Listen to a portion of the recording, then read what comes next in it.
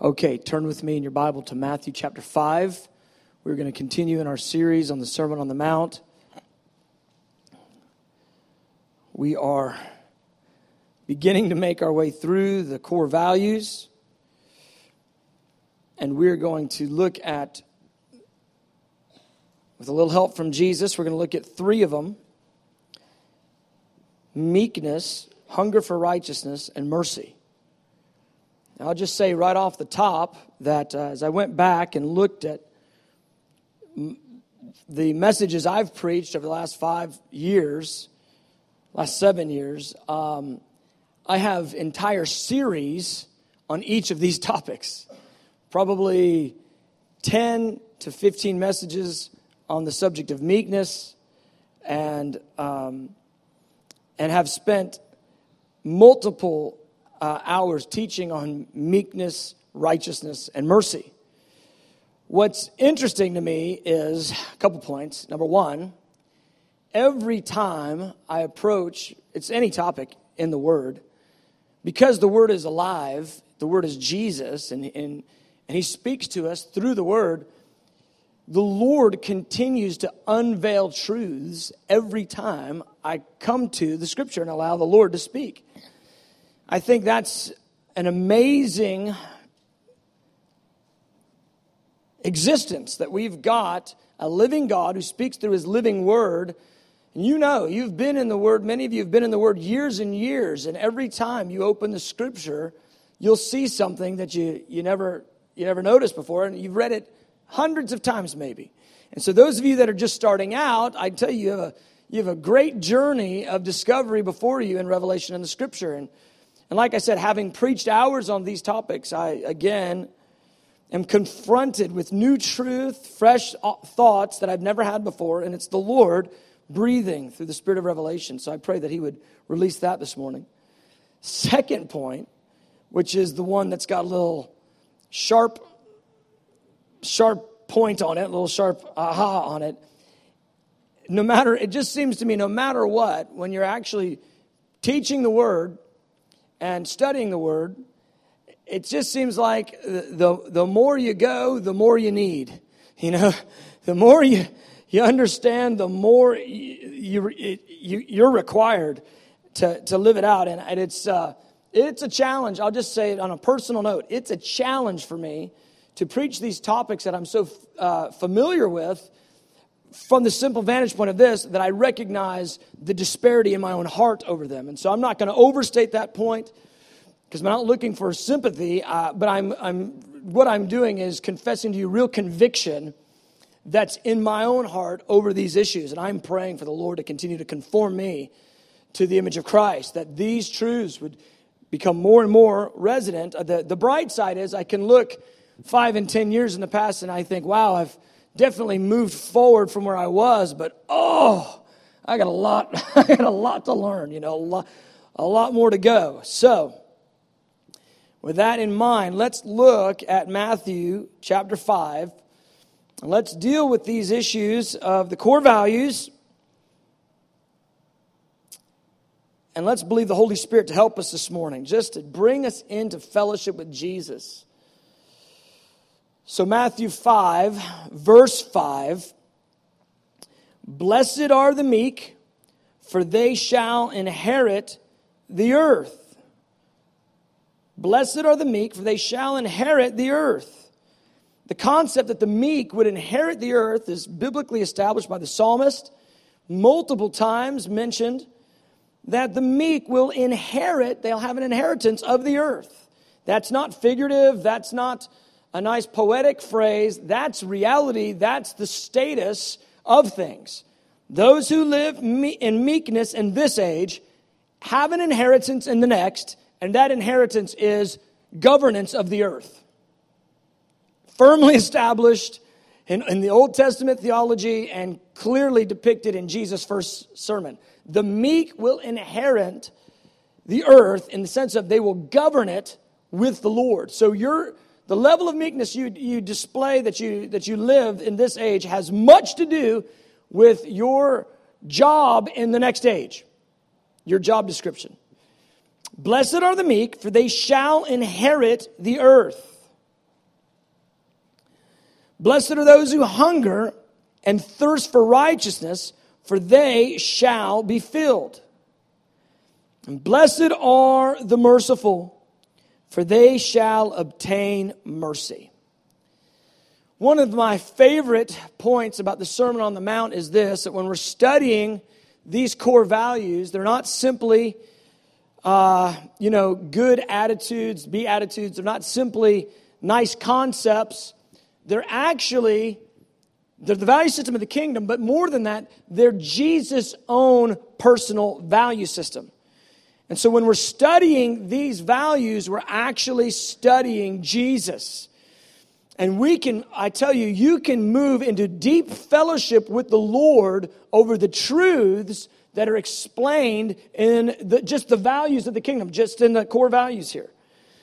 Because each one of these blessings that's pronounced upon believers,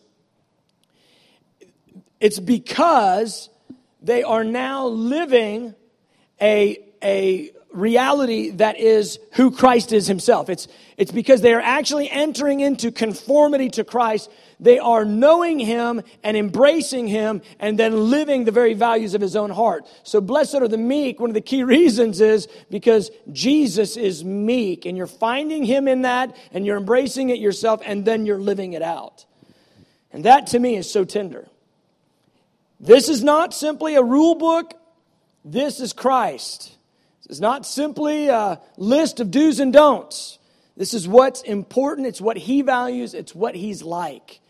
And if you'll just slow it down. We love to run through the verses and, just spout them out. If you just slow it down and you allow these verses to resonate on your soul, the transformation, the power of transformation that's packed in the Scriptures, it's limitless.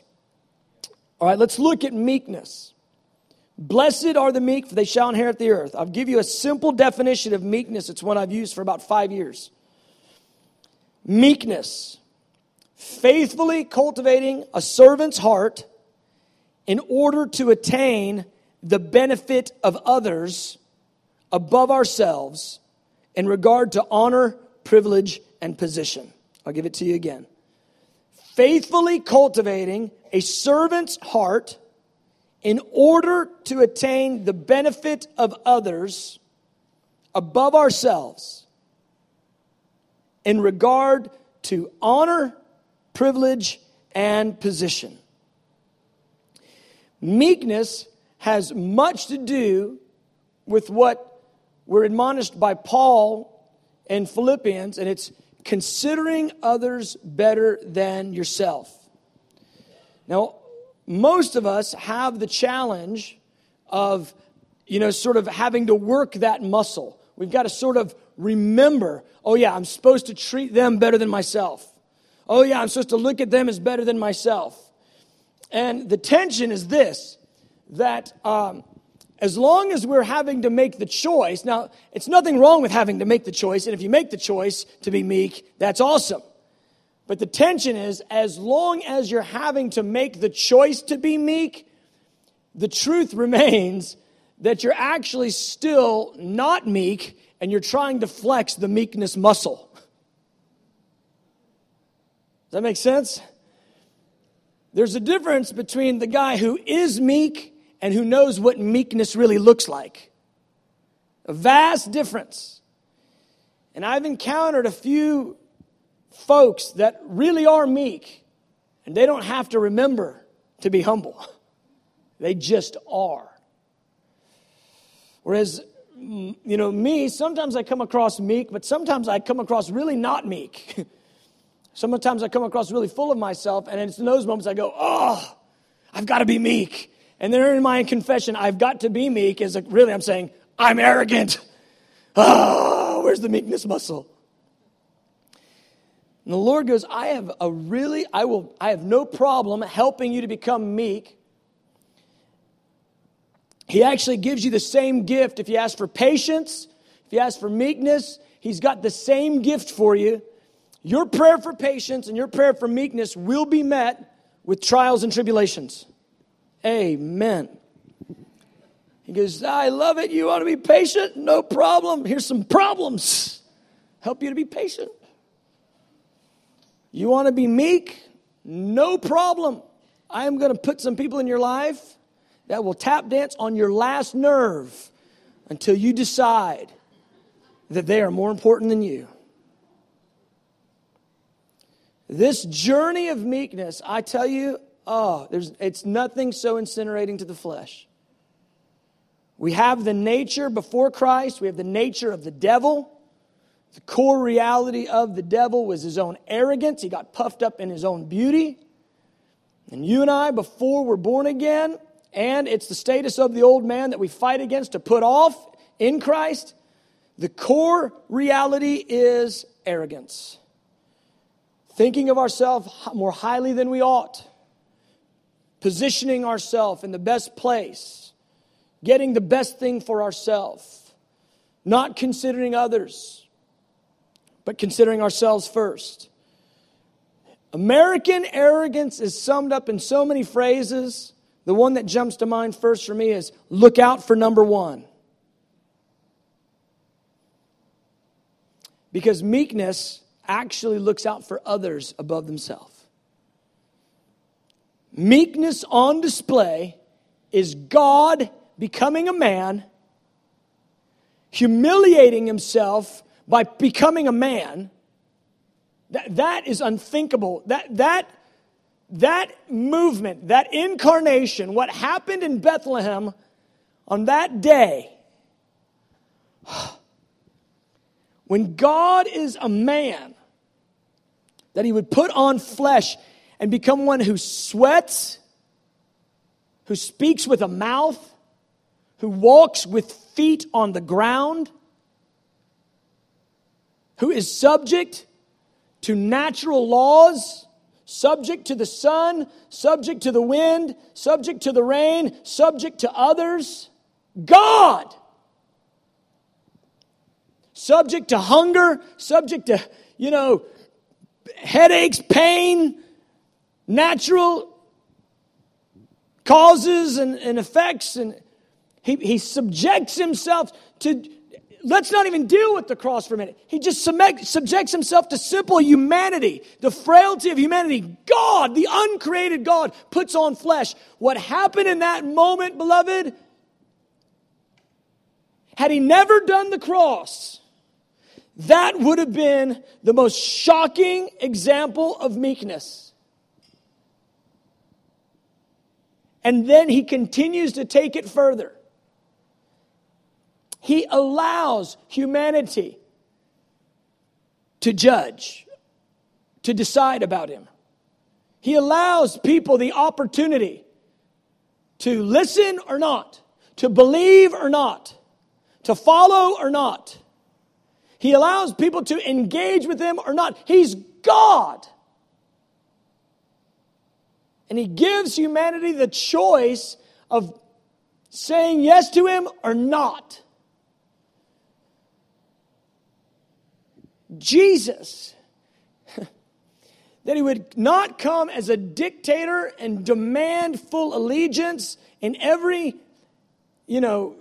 possible decision. It's the most shocking idea.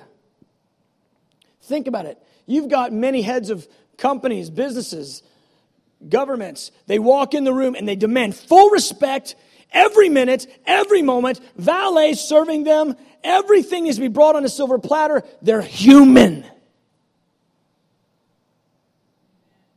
Jesus comes and says, I did not come to be served, but to serve and to give my life as a ransom for all. And so when he calls us to meekness, this is not some deal where sort of the main guy doesn't do it and then he calls everybody else to do what he's, do as I say, not as I do. This is, I've done it to the highest extent you can imagine. I'm asking you to become like me. I'm inviting you in. I'm inviting you into who I am at heart. And for me, the bottom line is, the issue of meekness is the glue that holds all the core values together. It's the one that if you don't have that one, all the others will unravel. You can't really believe that you're poor in spirit unless you have a measure of meekness. You won't be merciful unless you're living in meekness. You won't hunger for righteousness unless you've got meekness in you.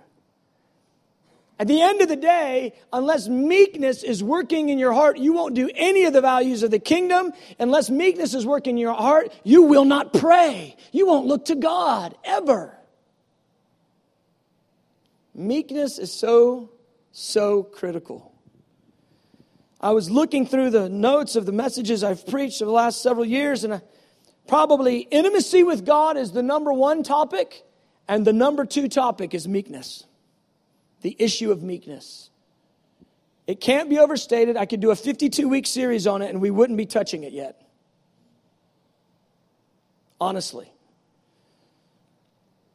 Meekness, cultivating a servant's heart, just like Jesus, in order to attain the benefit of others above ourselves, just like Jesus, in regard to honor, privilege, and position. Now here's the thing. When we suffer in arrogance, when we live out of pride and arrogance, one of the main reasons is we lack proper perspective. If you have proper perspective on the state of things, you will not live in the folly of arrogance and conceit. And what do I mean by proper perspective? I mean this.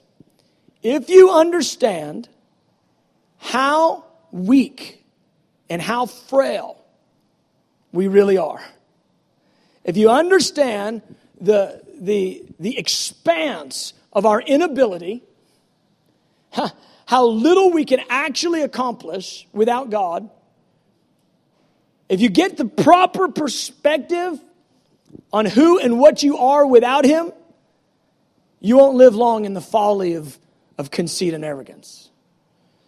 One of the key things that we browse over is the issue of our sin. The filth of our sin and our inability, and the dramatic mercy, the incredible mercy that the Lord has bestowed on us in Christ. That He would pass over our sins, sacrifice His Son so we could be clean and be His. Our filth and our sin, it puts Jesus on the cross. When you consider the incredible value of the sacrifice, it lets you know the incredible filth and depth of our destitution. When you understand how severe the penalty was and how valuable the payment had to be, then we can possibly get the right perspective that we are absolutely destroyed. It's what Isaiah said. He goes, "Oh, I'm cut off. I'm destroyed." And when we get the proper perspective on who we are and what we actually have to offer, what are you going to give? Some of us are worried about, what do I give my grandma for Christmas? She's got everything. What do you give the King of Kings and the Lord of Lords?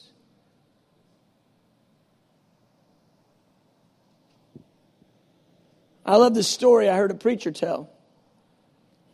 There were several men, and there was a couple of ambassadors, and there was several men that were going to go meet this king of a foreign country. True story.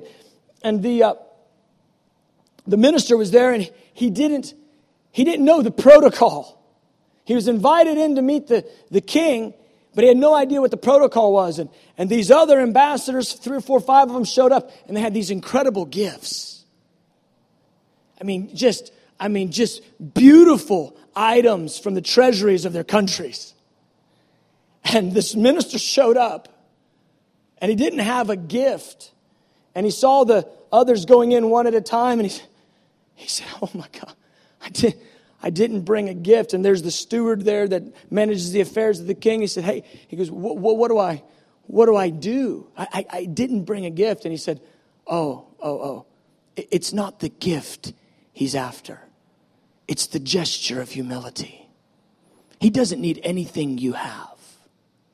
He just wants you to bring something. And he goes, well, what do I do? He said, take off your tie and offer it to the king as a gift. That'll do. And this minister explains how he walks in. He's got his tie off his own neck in his hands. He walks in and his eyes look at the king, and the king is smiling, and he offers the tie, and the king says, oh, what a precious gift. I don't have another like it. Thank you. And brings him in.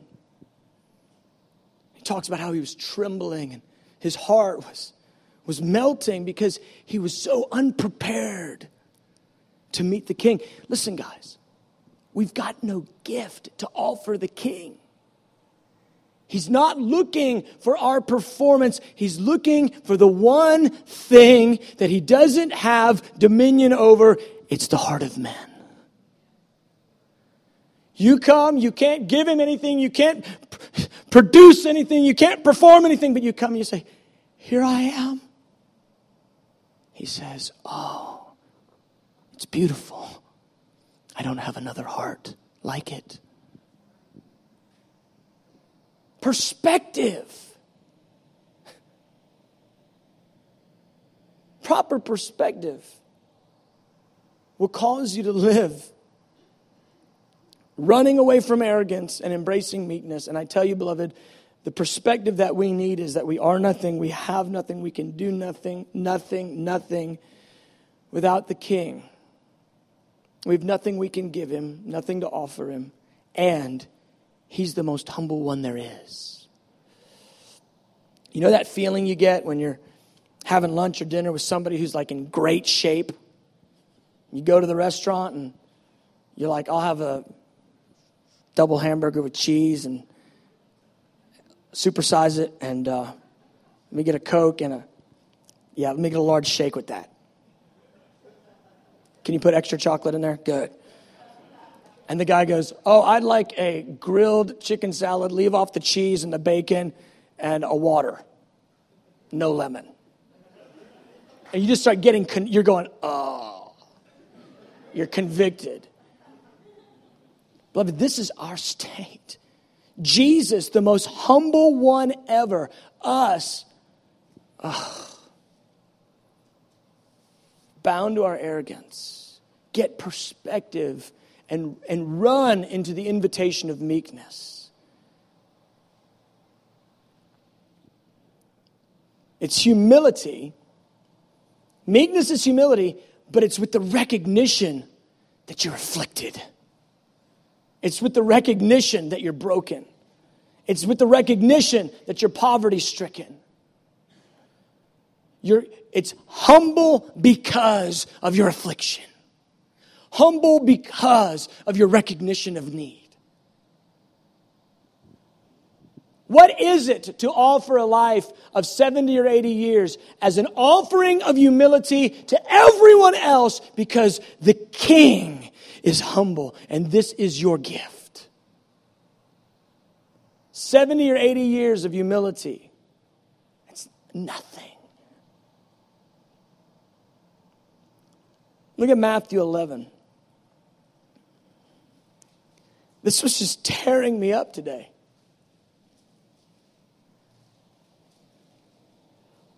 I want to make it.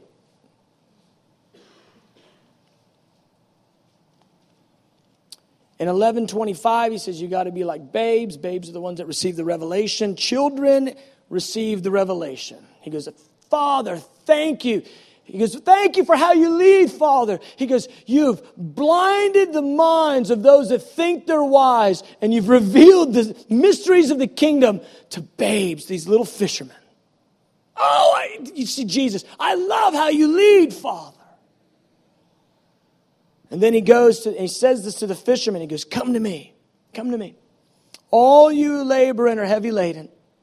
He goes, I'm going to give you rest. It's rest for your souls I'm going to give you. He goes, I'm going to do something for you that's going to help your soul get rest and get invigorated. Here's what I'm going to do for you. I want to give you my yoke. Take my yoke upon you and learn from me. He goes, I'm gonna saddle you with my saddle. I'm offering it to you. I'm offering my saddle to you. Take it on you and learn about how I am.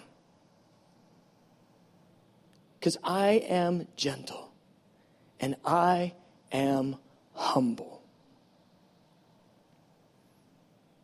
God in the flesh, His instruction to you and I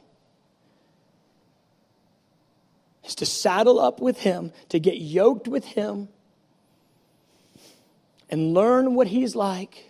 Because God in the flesh, who comes as a servant and not as a dictator, who comes as a lamb the first time and not as the lion yet, God in the flesh, who comes as the sacrifice, He goes, learn from me. I'm gentle and I'm humble. I'm gentle and I'm meek. I'm just trying to imagine myself there that day with the disciples, and Jesus is saying, I'm so excited, God, that you didn't use the most qualified. I'm so excited that you didn't use, the biggest names. I'm so excited, God, that you used these broken down little fishermen. I love how you lead, Abba. I love it. And let me help you guys out. He goes, saddle up with me the way I'm saddled up with the Father. He goes, I only do what the Father tells me to do. What is that? It's humility in the Godhead. I only say what I hear the Father say. I only do His will. He goes, saddle up with me and learn from me, because I'm gentle with everyone and I'm humble in my heart. And here's the point. If you will embrace gentleness, tenderheartedness, and humility, your soul will find a place of rest. And here's why. You won't spend endless hours trying to posture, trying to look like before others that you're something that you're not. You won't work to keep up all the externals, trying to look like somebody who's arrived, somebody who's special, somebody who's got a name. You won't worry about any of that. You'll just serve and bless. You'll be gentle and kind, and you'll be meek. He goes, and your soul won't have the turmoil that it has in it now.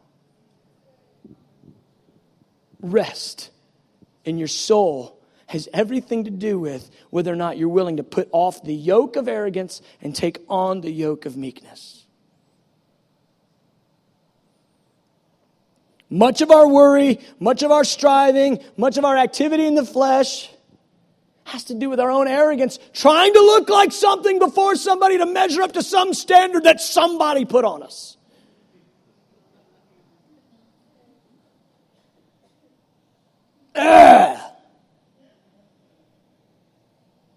He goes, learn from me. Can you imagine Jesus looking you in the eye and going, learn from me. I'm gentle. It literally means I'm tender and I'm humble. I'm meek and lowly. I'm gentle and lowly. I'm tender and humble. And that word for lowly, it's the word to describe somebody who's poverty-stricken. It's literally a word that gives description of the beggar who lives in the street, who is face down in the dirt. He goes, you have no concept of what it's cost me to become a man. You have no idea. You have almost nothing to equate it to. But let me give you a little bit of perspective. I've made myself like a beggar in the dirt to you. God. He made himself of no reputation.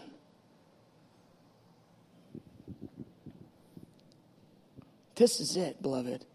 This is where the rubber meets the road in the kingdom. You want the kingdom to come in your life? Meekness must come in your life. God is opposed to the proud, but gives grace to the humble. This is it. I tell you, our maturity in Christ, it's never greater than our meekness in Christ. I don't care what the conquest in the kingdom is. I don't care how many people got blessed or healed or what the numbers are or what the sphere is. I don't care about any of that.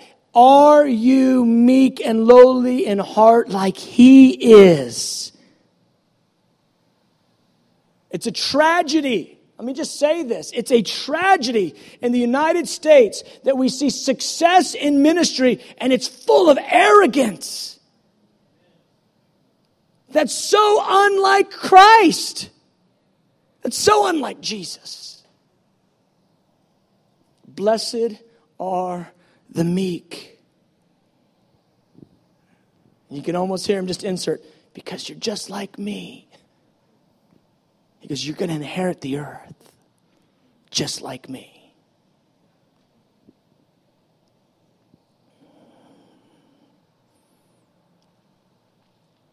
All right, let's keep going. Matthew 5, verse 6. I should give the altar call now, right?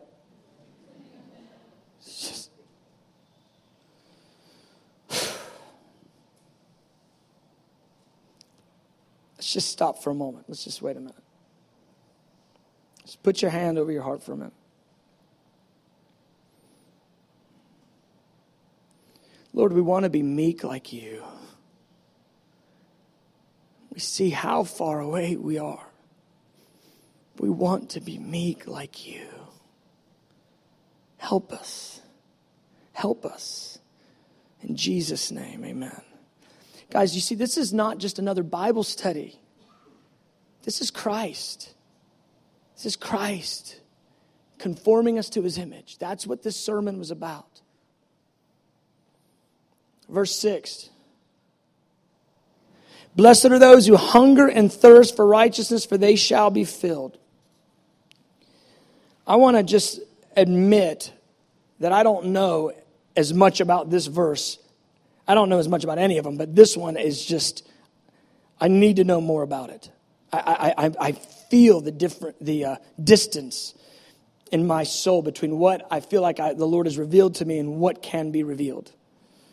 But I will say this. Hungering and thirsting for righteousness. Oftentimes this verse is yanked out of context. We use this verse to talk about sort of getting a touch from God. Blessed are those who hunger and thirst. And we say, for God, for they shall be filled. But that is not at all what he's talking about. He's talking about having a craving in your soul to live clean. To live clean. Blessed are those who hunger and thirst for righteousness. See, our God is a consuming fire. He's the perfection of holiness. And what He tells us is He will impart this holiness to us. He'll release it to us. In fact, when we say yes to Jesus, He reckons us righteousness because of faith. And then we go on a journey into righteousness. We call that sanctification. It happens instantly and over time. Righteousness. And so He goes, I want you to live your life with a craving and a longing and a desire, a pang on the inside to be burning with righteousness. And what that equals is this: holiness imparted to the believer, manifest in the beauty of holiness, righteousness lived out in the life. When you find a Christian who's truly saying yes to holiness, and I'm not talking about external. This is not about the external issue. This is about the internal yes that denies sin and lust and temptation. But when you find a Christian who's saying yes to holiness, there is a blazing fire, a beauty that comes on them. It's called righteousness. They look beautiful. They're beautified, and you see it. You see it on them. He talked about this in Isaiah where He said, I'm going to beautify you. I'm going to make you like a diadem in the hand of the king. I'm going to make you beautiful in holiness. This, beloved, is one of the portions of the church that we would be a people who don't just sort of, I want what God does for us, but I don't want to seek Him for just what He does. I want to seek Him for Him, and I want what He is to possess me. I want the beauty and the fire, the glory, the purity of Him to possess me. So that there's a quality coming off of me where, the guy is, he's around you and he feels a little different. Hey, there's something different I want that righteousness, that robe of righteousness to clothe me. Where I don't even have to say a thing, but I can just be there and the conviction of the Spirit's there because you feel something different. There's a beauty of holiness happening. I've had that happen in little glimpses. I'll tell you two. I'll tell you one good and one bad. But I remember one time I was at getting my hair cut. A friend of mine had encouraged me. He goes, "Hey, I'm ministering to this guy and go get your hair cut." He said, he's struggling with homosexuality. Go get your hair cut by him and see if the Lord will give you an opportunity to minister to him. And so I remember sitting there and I'm in the chair and this guy goes, "Now who referred you?" I said, "Oh, my buddy." He goes, "Oh, I love him. He's a great guy." And he's talking to me and he is talking freely. He is saying every word in the book. He's dropping F-bombs like we're in a war. I mean, it's just intense. And I'm just smiling. I'm not acting anything. I'm just talking. Oh, wow, okay. And 15 minutes into the haircut, he just looks at me funny. He goes, "Now, who'd you say referred you to me?" I said, "Oh, my buddy." I go, "He and I work together." He goes, "You guys work at the church together?" And I went, "Yeah." He goes, "I knew something didn't feel right. Every time I'd say something, I knew it didn't feel right. I'm so sorry." Hey, no, be free. Do what you do. Do what you do. Hey, listen, we got to learn sinners sin. They're really good at it. We don't need to condemn them. We just need to, call them to something different. He goes, "Oh, I'm so sorry." He goes, I could feel something wrong. And I felt like maybe that's the Lord. The presence of the Lord. That's the beauty of holiness.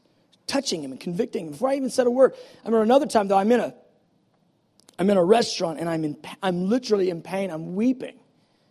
Because I'm in recognition of this. If the living Christ is inside of me, yet everyone around me can be drinking, smoking, cussing without any recognition of the resurrection inside of me, there's a problem. I remember breaking down and literally beginning to weep in a restaurant because there was no change that I brought to the place. But I tell you, beloved, there comes a time where sin, we actually see it for what it is. We actually see Jesus for who He is. And the allure of sin becomes so foul. It becomes so rotten. It becomes so rancid before us. We're just repelled by even the temptation to sin. We go, "Oh no, I want to burn. I want to be beautiful for Him. I want to be beautiful in righteousness. I want the righteousness of God to possess my soul." Hungering for righteousness. It's not legalism. It's not judgmentalism. It's burning for Jesus. Not allowing any compromise, not allowing any, side issue to steal. Now here's the thing. Living righteously will escort you into the last value of the kingdom. Blessed are those who are persecuted for righteousness. You live righteously. I'm not talking about being obnoxious or judgmental or condemning. You live righteously, and eventually somebody's not going to like that. So there's a massive reward. If you're hungering for righteousness, you'll be filled with fire, but there's also a price to pay. If you hunger for righteousness, you will be persecuted. And I just want to mention this little side note. It's very likely the reason why the church in America lacks persecution is because she lacks righteousness.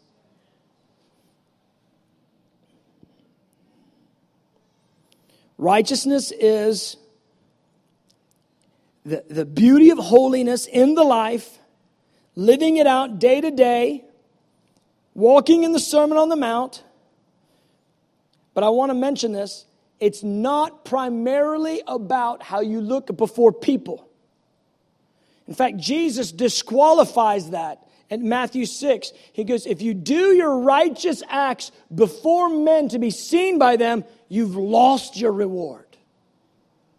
So in 5, he says, hunger for righteousness, but don't do righteous works to get men's approval. You lose your reward. And so he clarifies the whole point. He says, righteousness, the reality of righteousness is an inner life with a heart that's fully given to God, and you're actually doing works of righteousness for the pleasure of God rather than the praise of men.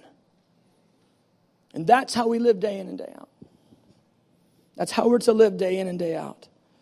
The inner reality of God's love burning in our hearts, calling us to reject ungodliness and unrighteousness, causing temptation to look rancid, and saying, yes, yes, I want to be possessed with what you are possessed with. I want to be burning with holiness, and I want to be clothed with the beauty of holiness. All right, let's move on to mercy. We'll land here.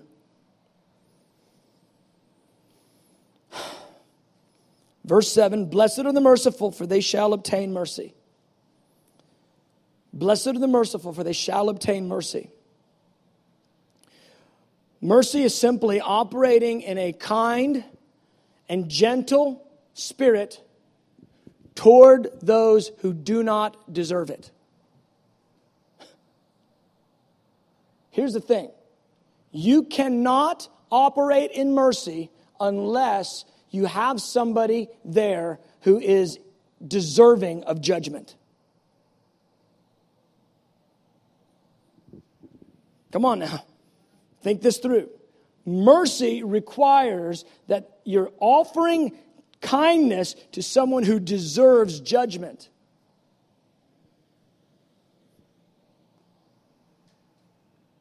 The Lord had mercy upon you and I, because we deserved judgment.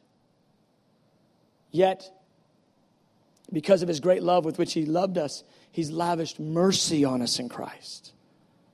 God who is rich in mercy. God who delights to do mercy. One of the coolest things about God, He gets excited about being merciful. It's the picture of the kind king who has the subject who has wronged him, yet he extends mercy. So mercy is offered when someone deserves judgment, and this is where it just fillets my heart, because I just have to deal with this, and I go, how often am I merciful to the person who deserves judgment? How often am I merciful to the person who really has wronged me? Who really has done something wrong? How often am I kind and tenderhearted and generous? And that will determine how often you're merciful. Now here's the thing about mercy. You receive mercy to the measure that you give mercy. The Lord says to be merciful, and the thing about it is, whoever withholds mercy, it says the judgment of God will be without mercy upon that one.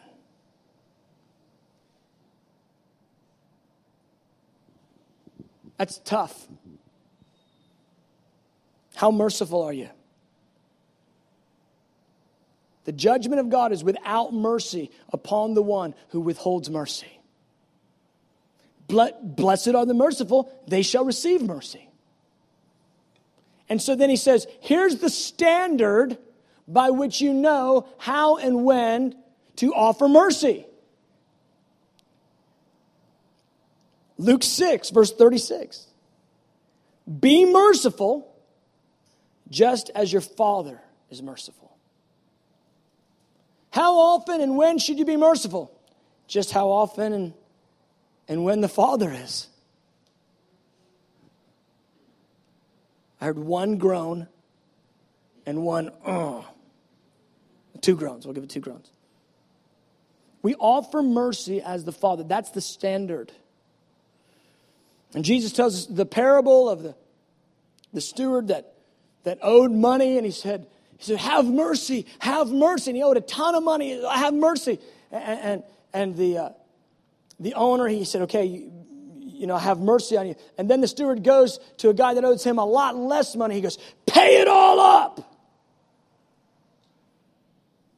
And the owner comes back and he rebukes that steward. And he says, shouldn't you have had mercy on your fellow steward the way that I had mercy on you?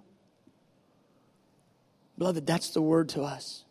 Shouldn't you have had mercy on your fellow human, on your fellow believer, on your fellow person, the way that the Lord has had mercy on you?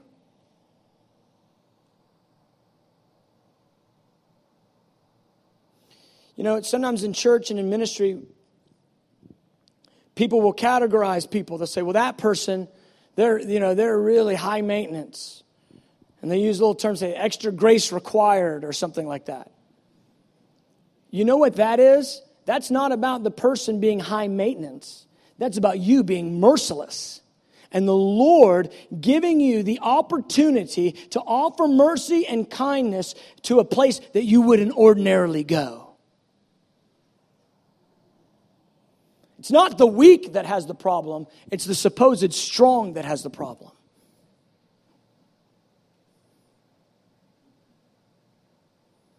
There's a lot of merciless activity toward people who are weak that is going to be not good when it's judged on the day of judgment.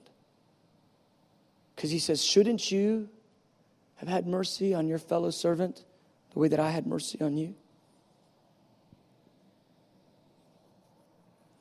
You know what the enemy of mercy is? Self-righteousness.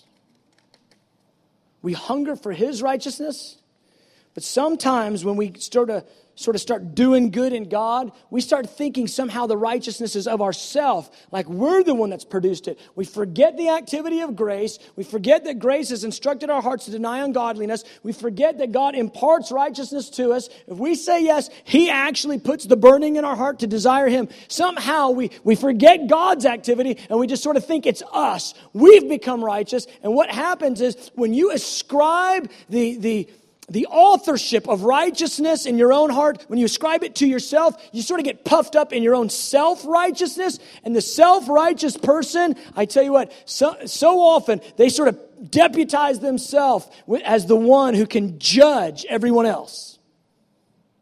Self-righteousness is the great enemy of mercy, and the self-righteous almost never regards the weak. Quick to judge, slow to hear. It's self-righteous. Sizing it up before you've heard all sides. Self-righteous. I tell you, the Lord wants a merciful people who are in recognition of the mercy that's been extended to them.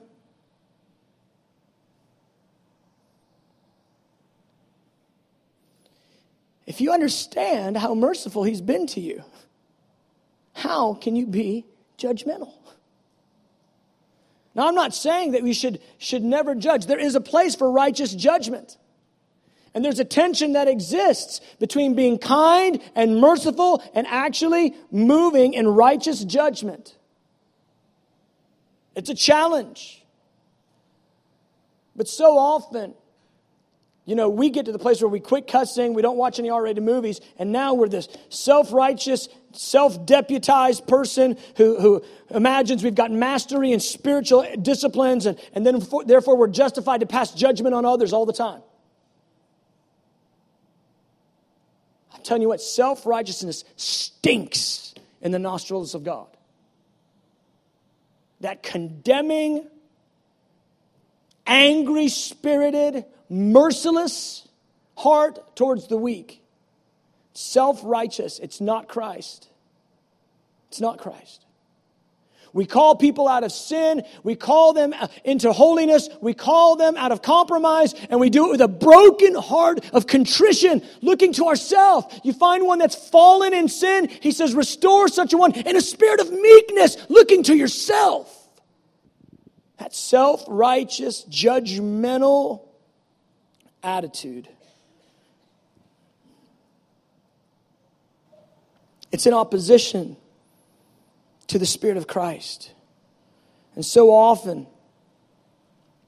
that self-righteousness, it parades in this religious, veneer with religious sounding words and practicing this religious posture. And here's where it boils down to. You may say, I've never, been in a situation where I just out and out judge somebody. But the question really isn't if you ever were in the activity of judging somebody. The question is, what are the internal judgments you carry towards others? You don't have to do the judge and jury thing in a court or in some kind of, church discipline action. All you have to do is do the judge and jury thing in your own heart. Here's what mercy is supposed to produce in us. God's mercy extended to us is, number one, supposed to produce gratitude. Where you're just blown away. I mean, you should get blown away regularly about how awesome and merciful He is and how, ridiculous you are. There's so often I'm in prayer and I'm like, this is so crazy.